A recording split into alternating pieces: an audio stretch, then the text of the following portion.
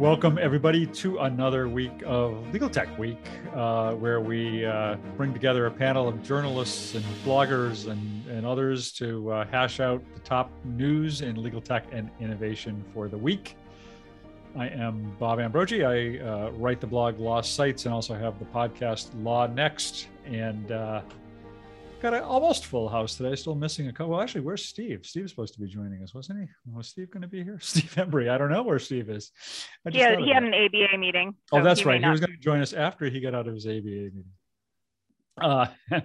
So we do have those who you see here. So let's go around and introduce ourselves. Victoria, you want to start us off?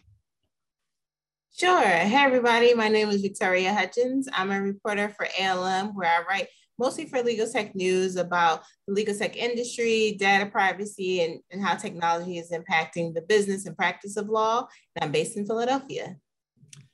And from Victoria to Victor. Well, that was a movie, right? Victor Victoria. Victoria. Hi, everyone. My name is Victor Lee. I am an assistant managing editor for the ABA Journal covering the business of law. And that other great movie, Victor Molly. Molly McDonough. I'm a media strategist and consultant based in the Chicago area. Joe Patrice. I feel bad. I was absolutely going to make the Victor Victoria joke, and now like that I got staked on that one. All right, I'm Joe Patrice from Above the Law and the Thinking Like a Lawyer podcast, and I think some organization's most wanted list, not the FBI. It begins with an I, though. I don't know. They have a conference coming up, I guess. And last but not least, Nikki Black. I'm Nikki Black. I am the legal technology evangelist with My Case Law Practice Management Software, and I write legal technology columns and or articles on a regular basis for ABA Journal, Above the Law, Daily Record, and weekly post on the My Case blog. Those are chimes in the background. I'll mute myself. I was just going to say, is there music somewhere? Or did I have too many beers at lunch or something? And yeah, so I think Steve is going to join us. Caroline Hill was going to join us, just had to cancel in a short notice for something that came up. And Zach is off. I don't know where Zach is, but he's not here this week. Boy, I had a crazy week in which I almost did no blogging about anything. So I have very little to contribute this week. But fortunately, our panelists have come up with a lot of good stuff to talk about. And actually, it's interesting because a lot of the topics that people have suggested are all focused on maybe the innovation part of the equation, or the way things are changing very rapidly in a lot of ways. But before we get to any of that, we've been kind of talking about doing a weekly check-in on ILTA as it's coming up soon, and some of us will be there. Some of us may be on the fence about whether to be there, and some of us won't be there. But Joe, what's the latest from your end? Yeah. And I said it wrong earlier. I guess I'm on ILTA's least wanted list. So those of us who are going to ILTA but may not have press credentials or anything like that, we have secured the Moria Suite in the Mandalay Bay to hold some interviews for those of us who can't necessarily get to the floor. So if you're interested in scheduling some time to talk to me, at least, you should let me know, and we'll get you to the calendar and you can sign up for some times. And also as an added treat, if you sign up with some times for me, you should also loop around and say, hey, that's the time I'm meeting with Joe. Does anybody else want to be there? And other folks, including some people on this show, might show up too. And we could, we could make for those of you who are in the PR world, we can make your clients only give their spiel once, potentially, which would save everybody a little bit of time. Right. So we're all going to have access. All of us are going to be there. And probably even if you're not going to be there, you can have access to it. But we're going to have access to the calendar. And there's like a link somewhere that people can just click on and go to the calendar. Yeah, I'm going to go grab that link. I'll grab that link now and put it in the chat for people watching live. All right, there it is. So yeah, so you can go into here and host and panelists. No, I need to go to everyone. You can hop into this thing and it will, when you jump to the right days, it'll give you an opportunity to sign up for things. One quirk of it is it appears as though it operates in whatever time zone you're in. So for instance, on the East Coast, it'll say that the slot is at 6 p.m. Just remember that means it's 3 p.m. Vegas. So you're not signing up to meet with us at 9 at night. You're, well, whatever. So just remember that and sign up for things. And when you do, claim a time, it'll pop up on my calendar that you're there. And then we can work from there to make sure other folks are not double booked at that time. And maybe we can all consolidate and do meetings as a group, kind of meet the press style. Yeah, it'll be interesting. The calendar's working for me Pacific time, actually. Either that or you're scheduling meetings at like 6 o'clock in the morning. And I hope you're not doing that because I ain't going to be there if you do. I'm not. No, it's weird. So I told it to be Pacific. And then Zach said when he looked at it, it was all Eastern. And then when I looked, it was Eastern again. So I moved it, but whatever. Yeah. We'll figure it out. Yeah. Anyway, so I mean, we can continue to get closer to ILTA. I mean, people are interested in this because it's the first hybrid event, the first event in which there will, in theory, be a physical component to it. Whether that actually happens, I think, remains to be seen. I've talked to some people who have said they are on the fence about going, even though they had planned to go. As things continue to heat up with the Delta variant and the situation in Las Vegas. I've heard, I haven't heard everybody seems to be hearing the same number of about 275 registrants. I don't know if it's moved up at all off of that. I haven't heard anything. And 100 or so vendors with, maybe a couple of people, each vendor coming there. So the numbers that ILTA are putting out there is that they're expecting as many as 1,000 people. I think that's probably generous given the way it's all working out. So it'll be interesting to see how it goes, but we'll find out soon. I can think of one way they could have bumped their numbers a little bit. Could have given some more of us access. Right, exactly. Have some press cover it. What a crazy idea. Yeah. Well, all right. Well, let's get to some of today's stories. And there's kind of several things that are kind of a common theme, but just as a sign of the times, maybe we ought to start, Victor, with the story that you picked out this week, which wasn't even out of the ABA Journal. How generous of you! But it's kind of an interesting indication of where we are right now. Yeah, I thought it was just really interesting, and I credit ALM for doing this. Just they published a mandatory vaccine tracker for firms that AmLaw law firms that are mandating it's lawyers or employees or whatever partners to be fully vaccinated before they return to the office. And I thought it was interesting. Obviously, we know just watching the legal industry, especially particularly the AmLaw law firms, typically, it's very much a follow the leader kind of thing. So who knows if this means that almost all the firms are going to do the same thing now. I mean, I think they only, they're keeping a running tally going on, and I'll put the link in the chat. But it's one of those things where, sometimes, sorry. They changed the interface on this chat thing, so I gotta think about how I do this. Okay.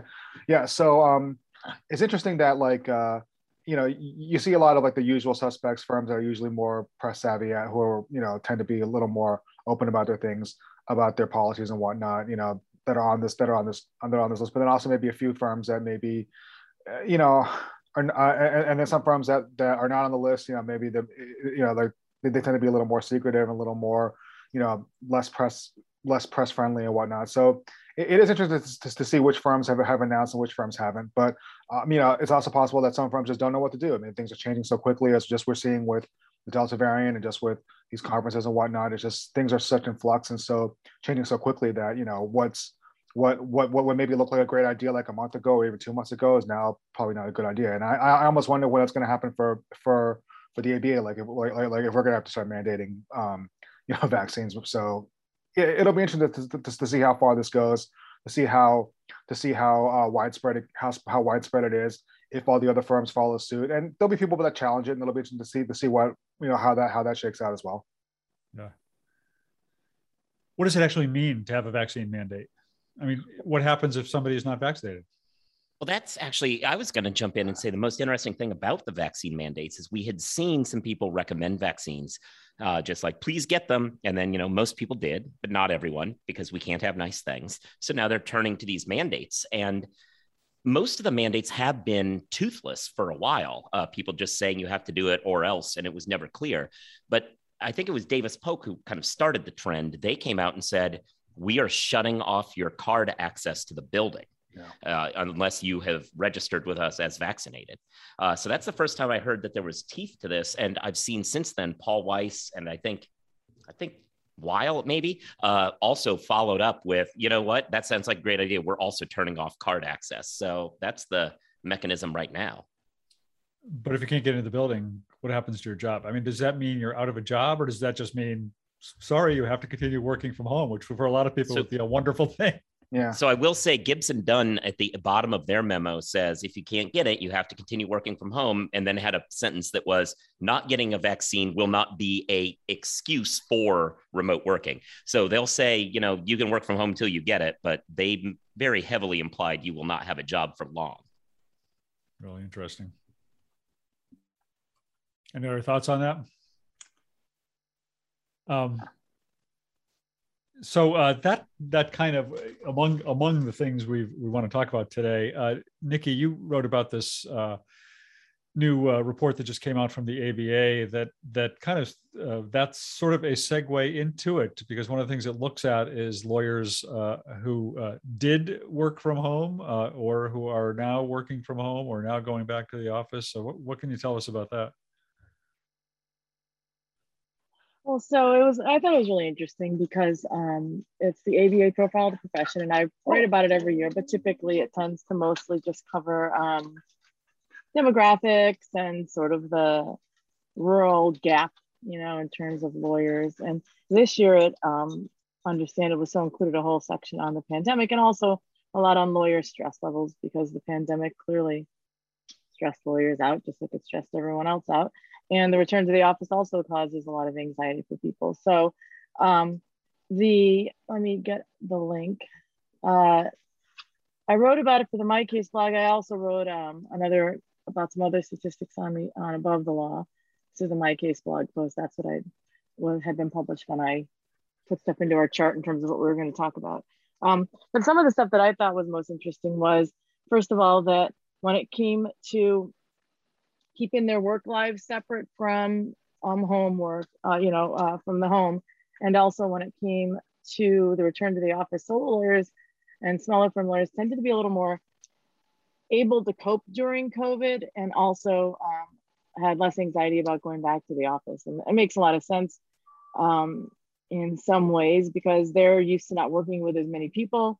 So they're sort of used to working on their own a little more. So, and they probably work for more places just because you have more flexibility as a solo or small firm attorney. And then in terms of the return to the office, they probably have a lot more control over that than the large firm attorneys. So I thought that was just interesting that the solo and small firm attorneys just seem to cope a little bit better, at least in terms of that type of thing. And then the other thing that I thought was interesting was, I think, you know, the pandemic has made everyone reassess their lives. So you see all the articles about people quitting and moving on to another job, or but they also asked about retirement. And when people are close to retirement age and they reassess their lives because of the pandemic, it's interesting to see the stats on that. So they said that for older lawyers, which they defined as 62 and up, 33% said it had significantly affected their retirement plans, the pandemic had. So over half reported they decided to delay retirement, 53%. But then 47% said they'd hastened their retirement because of the pandemic. So I just thought that was super interesting. I think the effects of the pandemic are going to be super. Sorry, there's a bug that seems to have taken an interest in me while I was speaking. But they're super. It's just, I think the effects are going to be long term. It'll be really interesting to see, both in the legal profession and elsewhere, what those long term effects really are. And now that the Delta variant is picking up, and I think we're in this for the long haul. The longer the pandemic goes on, the longer a lot of these changes may end up becoming permanent too. So it'll be interesting to see. But I thought those statistics, especially the ones relating to the pandemic, were some of the most interesting ones in that report. But the report overall has a ton of really interesting data, including the stress stuff. Mm-hmm. Lawyers are stressed out. The pandemic certainly just exacerbated that. So unfortunate. One of the things that jumped out at me about that was that almost a quarter of lawyers, or 22%, I think it was, said they never worked remotely during the pandemic, never worked from home. I mean, that struck. I mean, even though it's a low number in terms of the overall numbers, I was surprised it was that high of people who never worked remotely. Did it tell you anything about who those people were? I mean, I have to assume they were mostly solos or something going into a local office. But that's my guess. I'd have to check, but I know some lawyers that are from small firms where they would have the receptionist and just them. Like the lawyers would kind of rotate into the office. yeah. So, or in solos, obviously they can work from anywhere, right? Yeah. I heard from a lot of lawyers, especially on Ari Kaplan's lunch, that a lot of firms, especially in the South and in more rural parts of the country, never closed, or they came up with some type of rotation. So de-densifying and a rotation, and the offices never completely closed. So I think it's, at least I heard that a lot in Florida. A lot of legal offices didn't close, and that's what, the fourth largest legal state. So. Yeah, like we did a story about like there were a couple of states where they declared legal services to be like an emergency, like whatever it was, a necessary or emergency thing or whatever. Emergency So workers. So they were exempt from Essential. They weren't subject to like the closures and the shutdown rules and stuff like that. Yeah. No, I can understand that. I mean, I've actually been coming in my office for most of the pandemic, but my office is like just me, and I just walk in here and it's there's nobody else here for the most part. There's a couple of other professionals in a suite here, and some of them have come in, some haven't, but we don't even see each other for the most part. So it's a different kind of a situation. But yeah, that was really interesting. It's another one I haven't had a chance to fully dive into. The ABA State of the Profession report. It's always a good read, a really interesting read. Was it last year where that report really focused in on the legal deserts in the U.S., or maybe it was 2 years ago, which was also a really fascinating, a fascinating issue, because when you think about access to justice, you tend to think about it more along economic lines or even racial lines or class lines, but the extent to which it's a geographic issue is really interesting, and they did a good job of talking about that too. So. Yeah, I thought the article about this year's report was interesting, especially when they mentioned about people of color and just like the stress that they were feeling while working remotely. And it kind of reminded me of one of my colleagues, I think for the American Lawyer, he wrote about these diversity and inclusion efforts that we saw some law firms like announce and roll out last year during when we were working remotely, and people were talking about racial injustice and inequality. And he was saying those efforts, like working remotely, actually kind of helps the hiring, they're saying, of diverse attorneys, because you can give them that flexibility of not being in an office, but still being employed by a law firm. But some people said just kind of like the retention and the promotion of those diverse attorneys may suffer in a remote environment because they're not getting those informal like partnerships, camaraderie, and that type of like business development. And they were saying that could kind of hinder people of color, minority lawyers in the profession. So it's kind of interesting, and it's kind of like, how are law firms trying to deal with that? Like, it's going to take them being really proactive. I don't know if you're hearing too many law firms like unnecessarily announcing those efforts, but it's something that I would assume they all know they need to take care of. But it would kind of be interesting to see, like what Nikki was saying earlier, is that going to be one of the long-term impacts of working remotely? And that issue actually is really interesting because it quasi-related.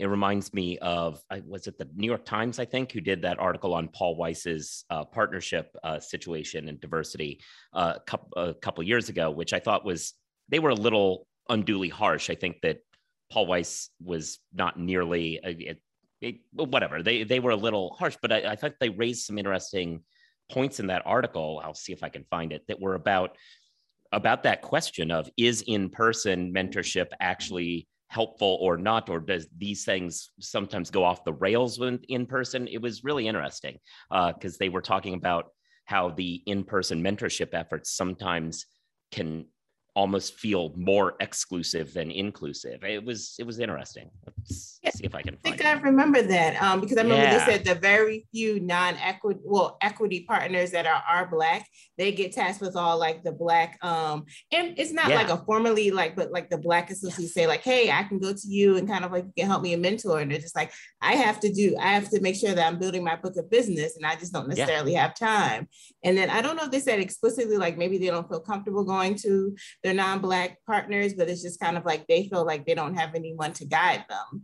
And then they just figure like, okay, I'll just like do a few years and I have to go somewhere else. So yeah, I remember that article. Yeah. No, it was very interesting. Yeah, I put it in the chat, but I think that's the one. Yeah, and it was talking about how like Ted Wells is stretched too thin, which means people can't do that, and which means it was really, really interesting. Well, speaking of mentoring young lawyers, one of the skills that young lawyers have to have these days is legal technology. And there's a question of how do we assess the legal technology skills of those who are just coming in to be lawyers. And Joe, you've got something on that this week. In honor of the Olympics. In honor of the Olympics, that was a perfect 10 segue. Congratulations, everybody. So Victor went outside of his publication. I'll go outside of mine.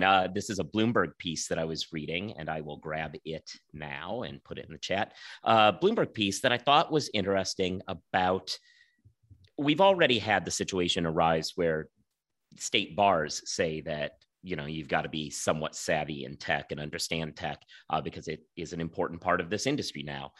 The question is, well, if that's what we're doing at the CLE level, should we be making young lawyers do that? And there was a question of maybe we should put that on the bar exam.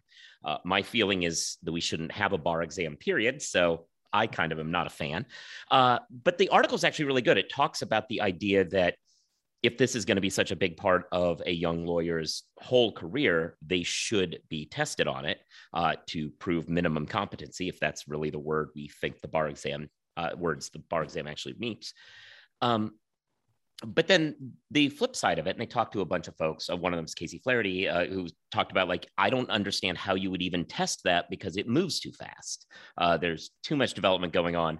There was a lot of consensus that maybe this really is something that just should be left to CLEs, and I also think this was Casey's point, which is mine, which is maybe instead of trying to push more things into this stupid exam, we force law schools to actually have an integrated teaching style that gets at it.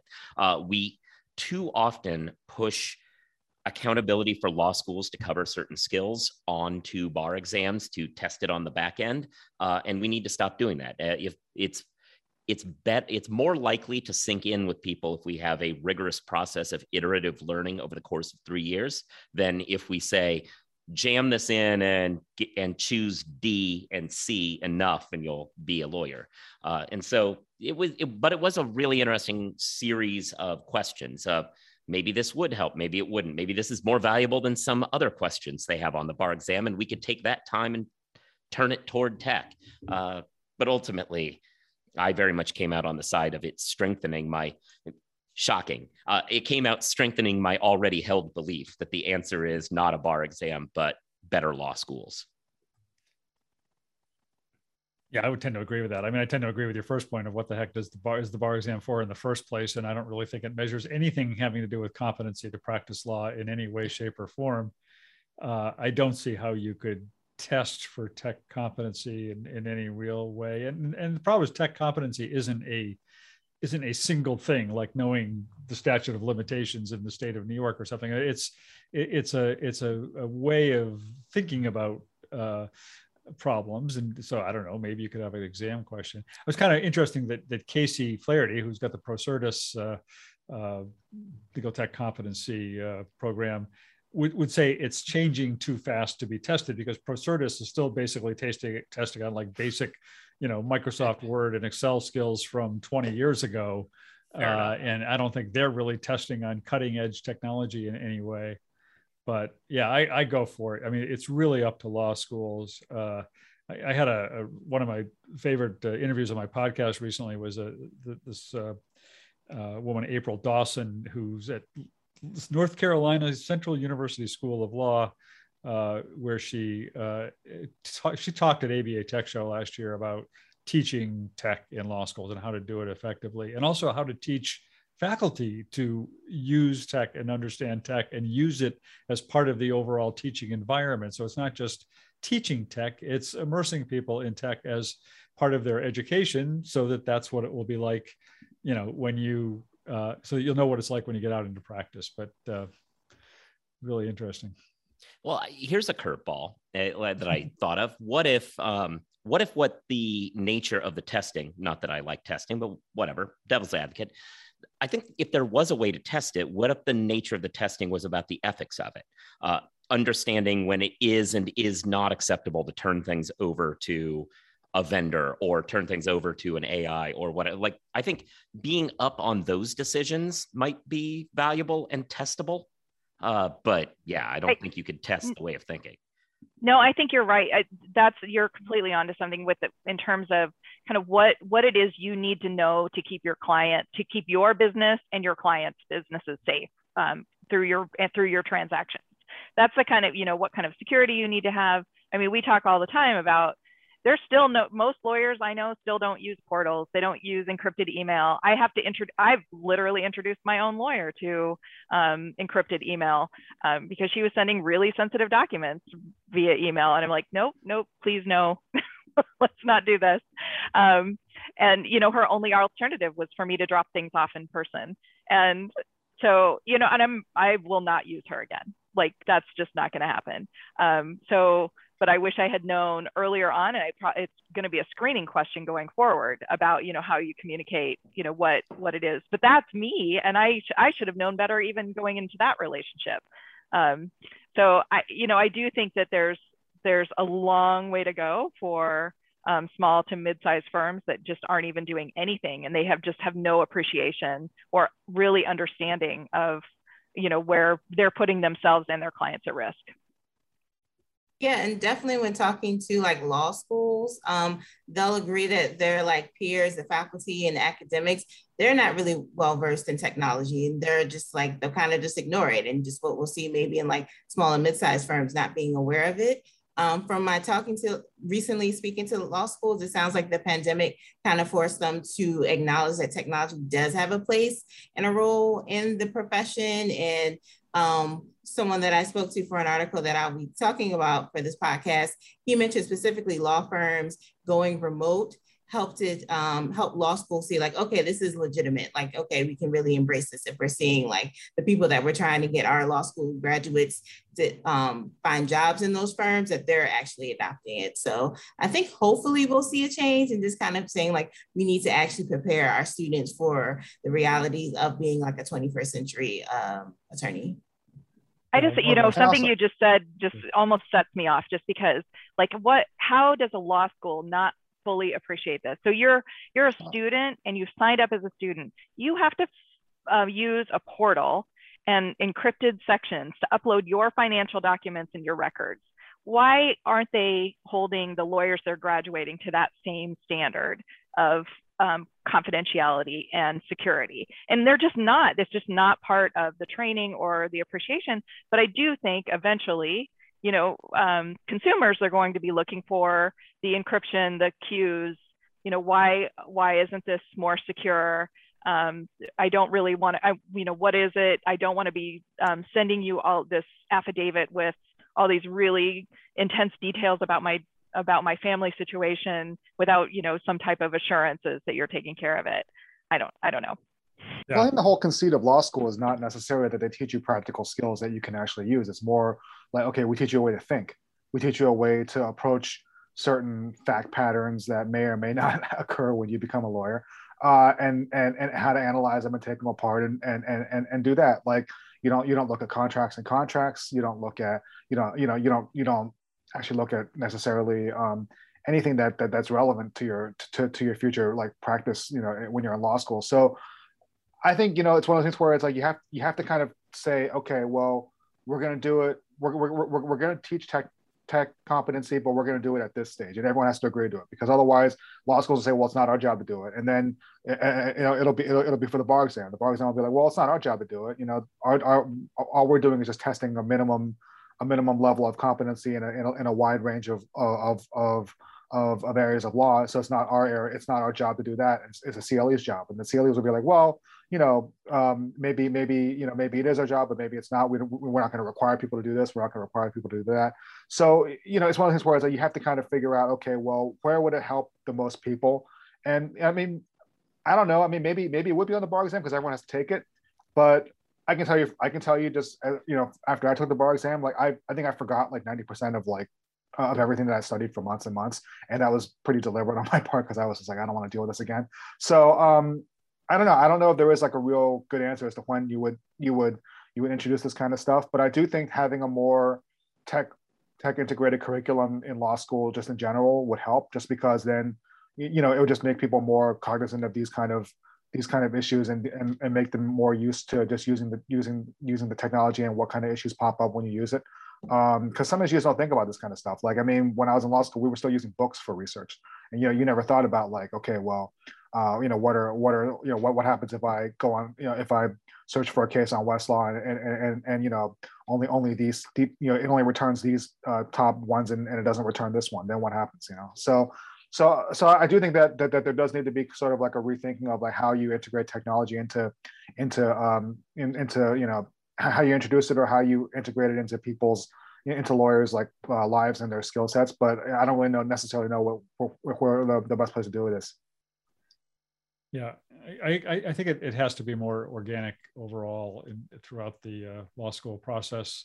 There was I don't even know if Dan Lena is still keeping up with. He used to do the Dan Lena, the law professor at Northwestern Law, was doing that innovation chart where he's tracking innovation in law firms and also tracking law schools that were doing innovative things around teaching and incorporating technology. And that the list of law schools he had on there never got very long out of what are there, like 250 law schools or something like that, or 300 and something, I don't even know. But, I think he had a couple dozen at best law schools listed on there. And I'm sure, I have to think the pandemic has maybe kind of forced the hand for some law schools to get a little bit savvier about how they incorporate tech into their curricula, which actually happens to be what Victoria is going to talk about, I think, in a minute. But I wonder to what extent that will maybe accelerate, as we've talked about it doing in other sectors of legal practice, but it also accelerate use of and teaching of tech in the law school environment. Well, the one thing about that though is the students you have to convince them that there is some value to it. And in my experience right now, a lot of them have sort of drunk the Kool-Aid and don't think that tech matters for the practice of law. And I say this because I'm not going to mention law school, but there's a law school in upstate New York that had technology. So many, you can't classes. Figure it out from that. Well, there's a few, but they were, the New York State Bar had a thing where they would teach tech classes. Mark Berman, who is on the tech committee for the bar, sort of was behind this, and he's super forward thinking about tech, and he chaired the tech committee at the bar, and then he's also involved in the bar in other ways. But there were classes that were in different law schools all across upstate New York and in the city, and he would get people to come and teach these classes from the community. So the executive director of the bar here locally and I taught at we went and spoke at some of these classes at the different schools, and some of the schools had a really hard time getting people enrolled in the classes. Like, I don't know, it's like the kids didn't think that it mattered, sort of. The students didn't think that it necessarily mattered. And so there weren't a ton of students. Some of these classes had like 6 students. And it was all about tech and the law and the intersection of tech and the law. And that tells me that there's an institutional problem practically, or an industry problem related to tech, where the kids, the students don't think it's important, the schools don't think it's important, and no one thinks it's important until they suddenly get out and need to use tech, and then they realize it's important. If they want to start a practice, both practice how to run your practice and also tech. They don't teach any of this stuff. And so people just come out of school with no skills that are related to that, or even just practical aspects of practice in law as well. Like, what does a contract look like? And how do you review a contract versus what are the cases that relate to contractual disputes, Yeah. So is that a trickle down thing or a trickle up thing? Is it that the firms don't care? Aren't the firms putting the pressure on on schools to be teaching those skills, or is it the schools aren't teaching them so the firms aren't looking for them? The vicious cycle. Well, so I have a question about a role for, so, you know, Catherine Sanders Reach and Adriana Linares work with directly with bar associations to teach as a member benefit of the associations, teach tech skills and do individual training and you know, larger trainings. I'm not seeing that at every bar association, but I see that as a value, as a member benefit. And I can see that as a good place for this, where law school, maybe you're not sure where you're going to be. So you have to be somewhat general. You know, you maybe have this idea that you're going to be working for a government agency or a law firm, and you don't have to ramp up with all this tech information. Then suddenly you're solo and you have to know how to run your business. And that's that I would see as, you know, something then you would then take after law school to brush up on, or to get the latest skills, or you're transitioning from big law to a boutique practice and you need to suddenly know all the pieces that you've never had to pay attention to before. It seems to me a bar association is a great place to have that benefit available. Yeah. Like the students are not going to go to a bar association unless they're pushed, because it just seems like it's foreign to them. Like the schools have to start this. And the problem is, how is a student going to know that tech matters when all they hear that is, we need to talk about 3 British sailors eating each other, right? Like we're talking about cases that have little to no relevance to current stuff. They're not talking about how the practice of law operates. And I understand that doctrinal teaching is important, but until there's a push by the schools that, hey, practice matters and you're going to be in a profession, and we're also going to talk about how the profession works, why would they ever even know to think about technology?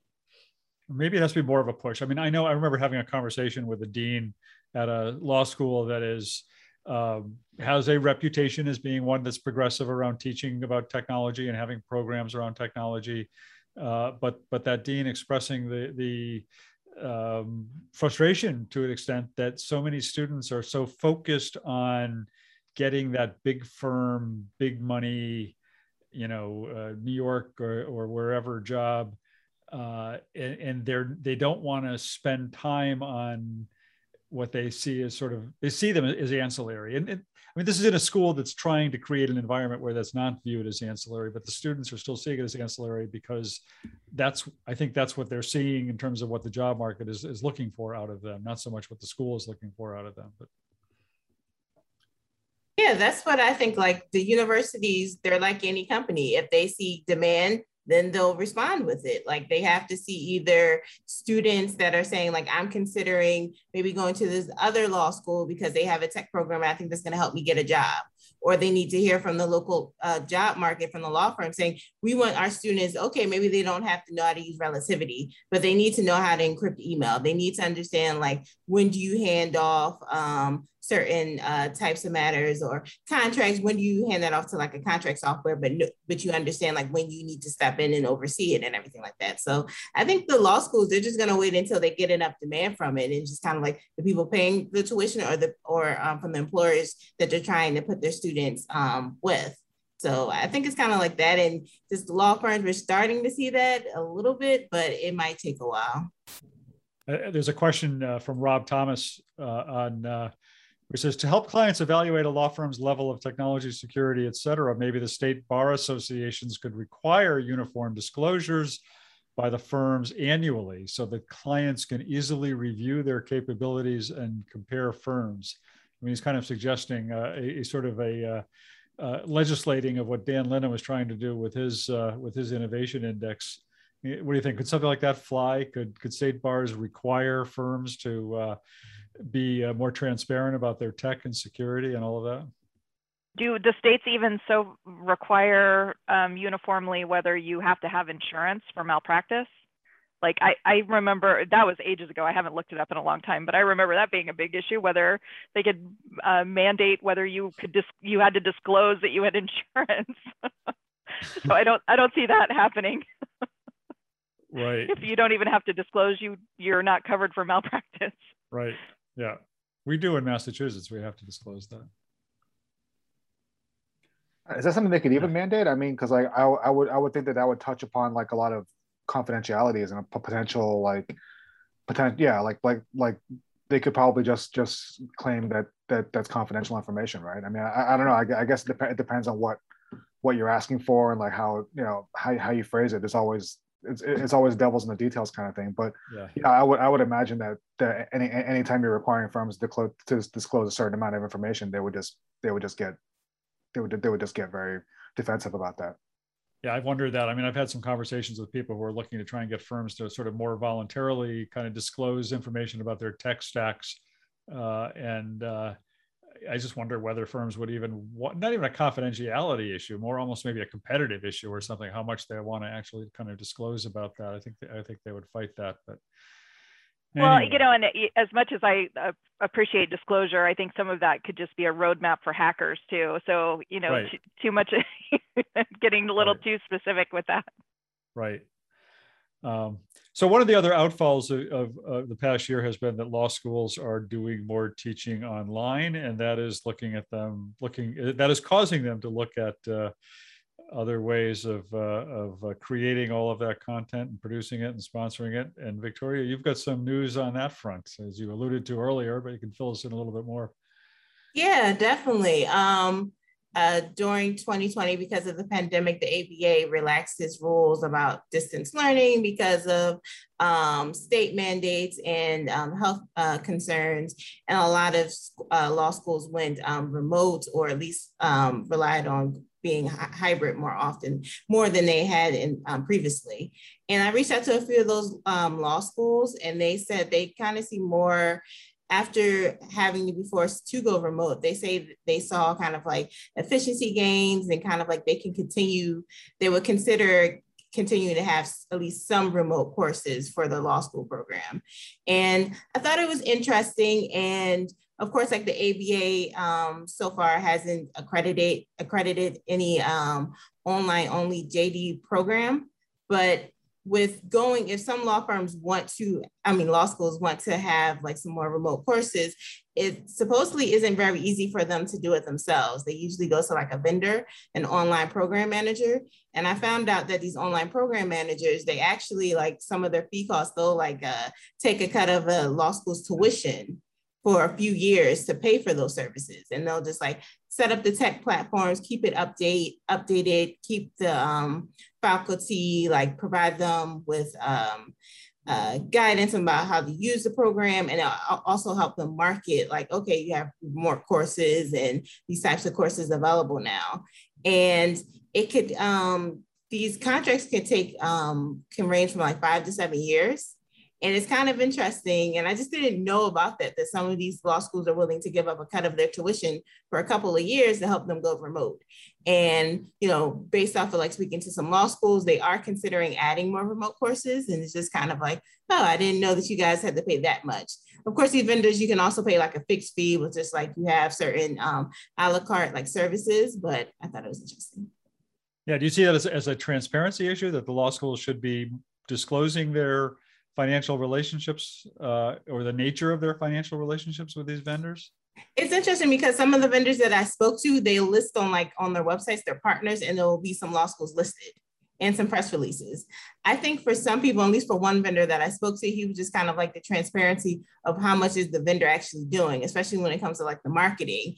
And the one vendor he mentioned, because the market for online law schools is so low, and specifically for ABA accredited online law schools, there's none. Like you don't have to spend so much on marketing, he was saying. So just kind of like, why are you charging these law schools so much? And we don't know how much work you actually need to do. We just kind of need to put some ads out there that's like, oh, Harvard Law School has some online law classes or something like that.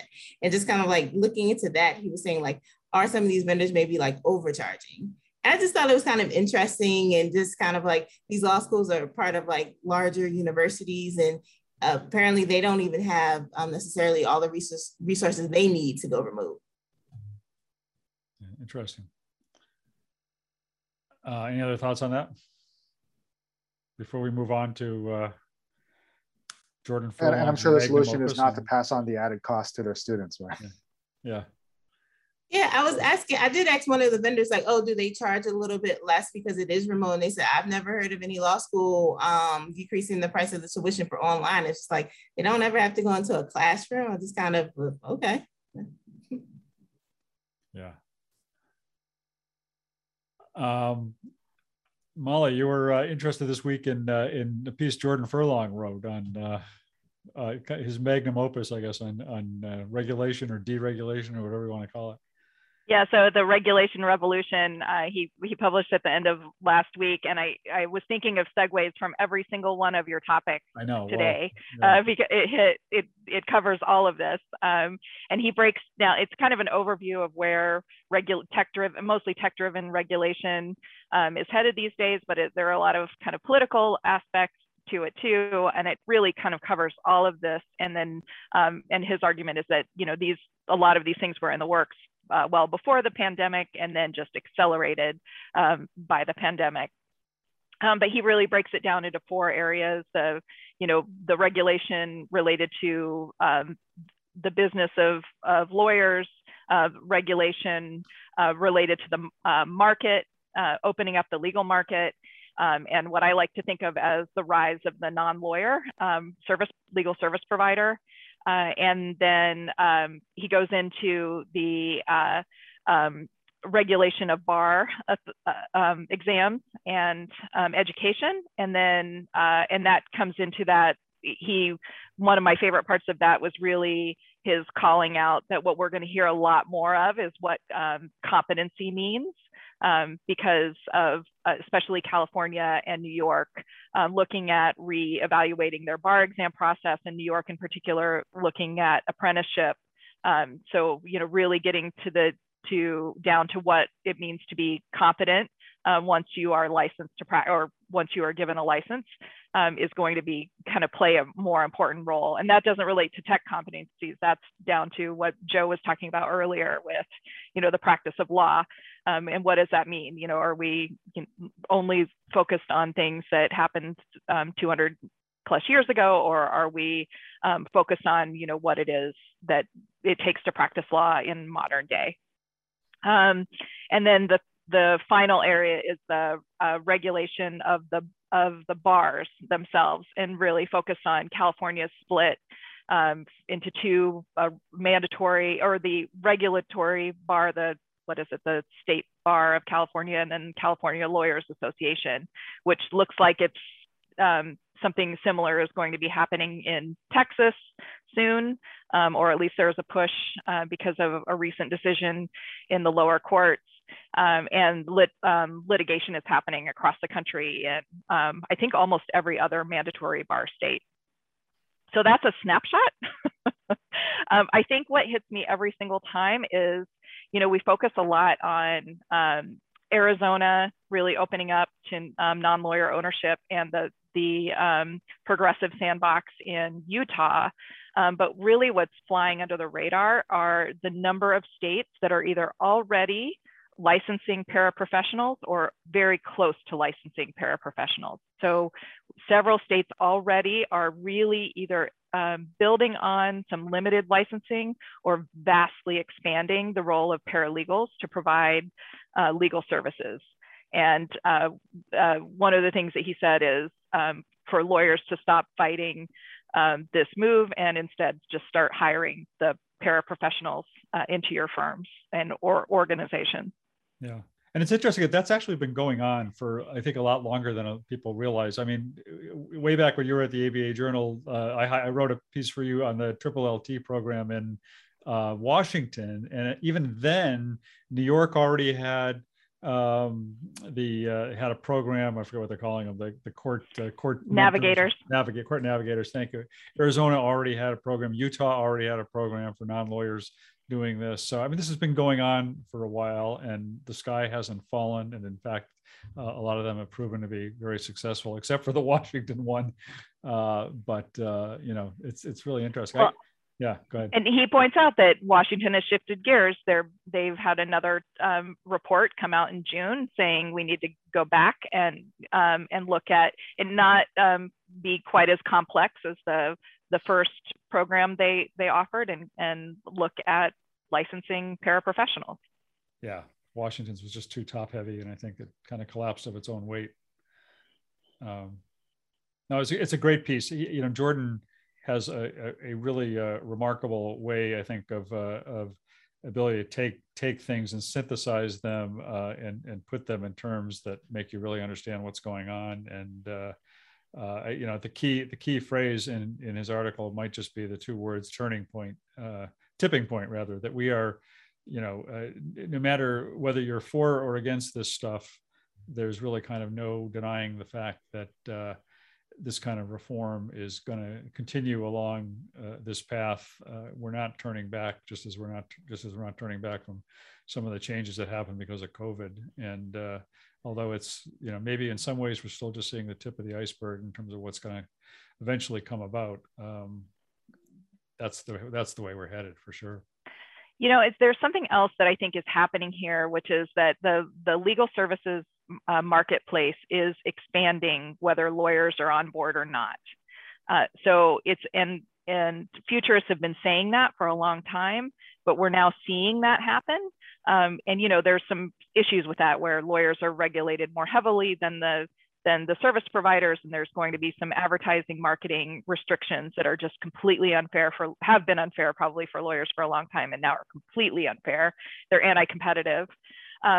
So those are going to have to be addressed. But really, I was listening to some sessions from the National Conference of Bar Presidents, and Dino Himonas and Bridget McCormick from Utah and Michigan were talking about this kind of the public push and the bar push and the bar resistance. The rank and file bar members are the ones that are most opposed and fail to see the opportunity.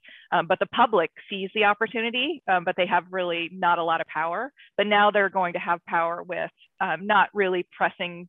I think they have power because it's a fairness, justice issue, and the Supreme Court, if they have to make decisions on these, it's just doesn't make sense for them to be protectionist. But that's still a really slow roll towards these changes. So I think that it'll be really interesting to see, how the power of the marketplace plays out with people just choosing LegalZoom or other services over traditional lawyers. Yeah, and it's not just on the consumer level. I mean, this is, I think ALSPs are a great example of how the market is driving changes in the way legal services are delivered. And those changes are going to happen pretty much regardless of what the regulations say. I mean, in a lot of ways, ALSPs are just a kind of a careful dance around lawyer regulation. I mean, a lot of those, they're privately owned organizations that are, for all intents and purposes, delivering legal services. Only they couch it in a way that somehow makes people think they're not delivering legal services. I don't even know how they do it. If lobbyists can lobby without being called lobbyists, I mean, I guess we can do that too. I mean, you are a real lobbyist. I'm saying that I'm just making fun of I have to pay for it too, for the privilege. So I once wrote a story about like Newt Gingrich lobbying, which he was lobbying, and everybody knows that's what lobbying is, whatever. And I got a nasty email from his people like, technically what we did is not called lobbying because we aren't registered. And I was like, all right, sure. Special advisor, I think, right? Or something like that. Yeah, you're an advisor who told people to vote for certain bills. Okay. But the point is, legally, that may not be lobbying, but like, so again, LegalZoom, not a law firm. Yeah. Sure. Right. I mean, a big change over the last, again, back, Molly, when you were at the ABA Journal, I wrote a couple of articles about LegalZoom, and I'm just thinking about how, that's when there was still a lot of litigation around that, and there was a lot of stuff going on, and it's like the regulatory bodies have kind of just given up, haven't they? I mean, is anybody getting prosecuted for any of these things anymore, other than Isn't that what happened with Avvo too? It's just like kind of just gave up, stopped fighting it. Yeah. So, and the only complaints, they weren't from consumers; they were from lawyers, and right. So exactly. And legitimately, some of the complaints are, this is if I can't do this, why can you do this? So, and I still think that's an issue. That's going to be an issue for lawyers. Yeah. Well, and I think one thing that sort of I was thinking about as you guys were talking about this was that sort of harkens back to what Molly had said about her experience with her own lawyer. I recently had a similar experience. So, and it's sort of appalling. I've seen Carolyn Elephant write about it too. Like when we're over here trying to tell lawyers, here's what legal clients need, here's how modern legal consumers want to interact with a lawyer, how they want to pay, how they want to communicate, and you need to have security in communication. And then you retain the services of a lawyer that someone recommends in a specific area, and you're like, well, I'll go there because this person I trust recommended them. And then it's like appalling. It's like a complete lack of communication. Just in my experience, it seemed to be flat fee billing, but apparently it wasn't flat fee billing. I felt like they're getting like both sides of the coin, if you will. Like, we're going to charge a ridiculous amount over my hourly rate for this flat fee, and then we're going to charge all this extra stuff on the other side, and they're making way more money than they would have. The whole point of flat fee billing is predictability. It like defeats the whole purpose. There's no predictability for the user, for the client, and then they're making money on both ends of the thing. It's just it's really frustrating when you start interacting with lawyers that are not doing anything modern, or they think they're doing it modern but don't even understand what it is.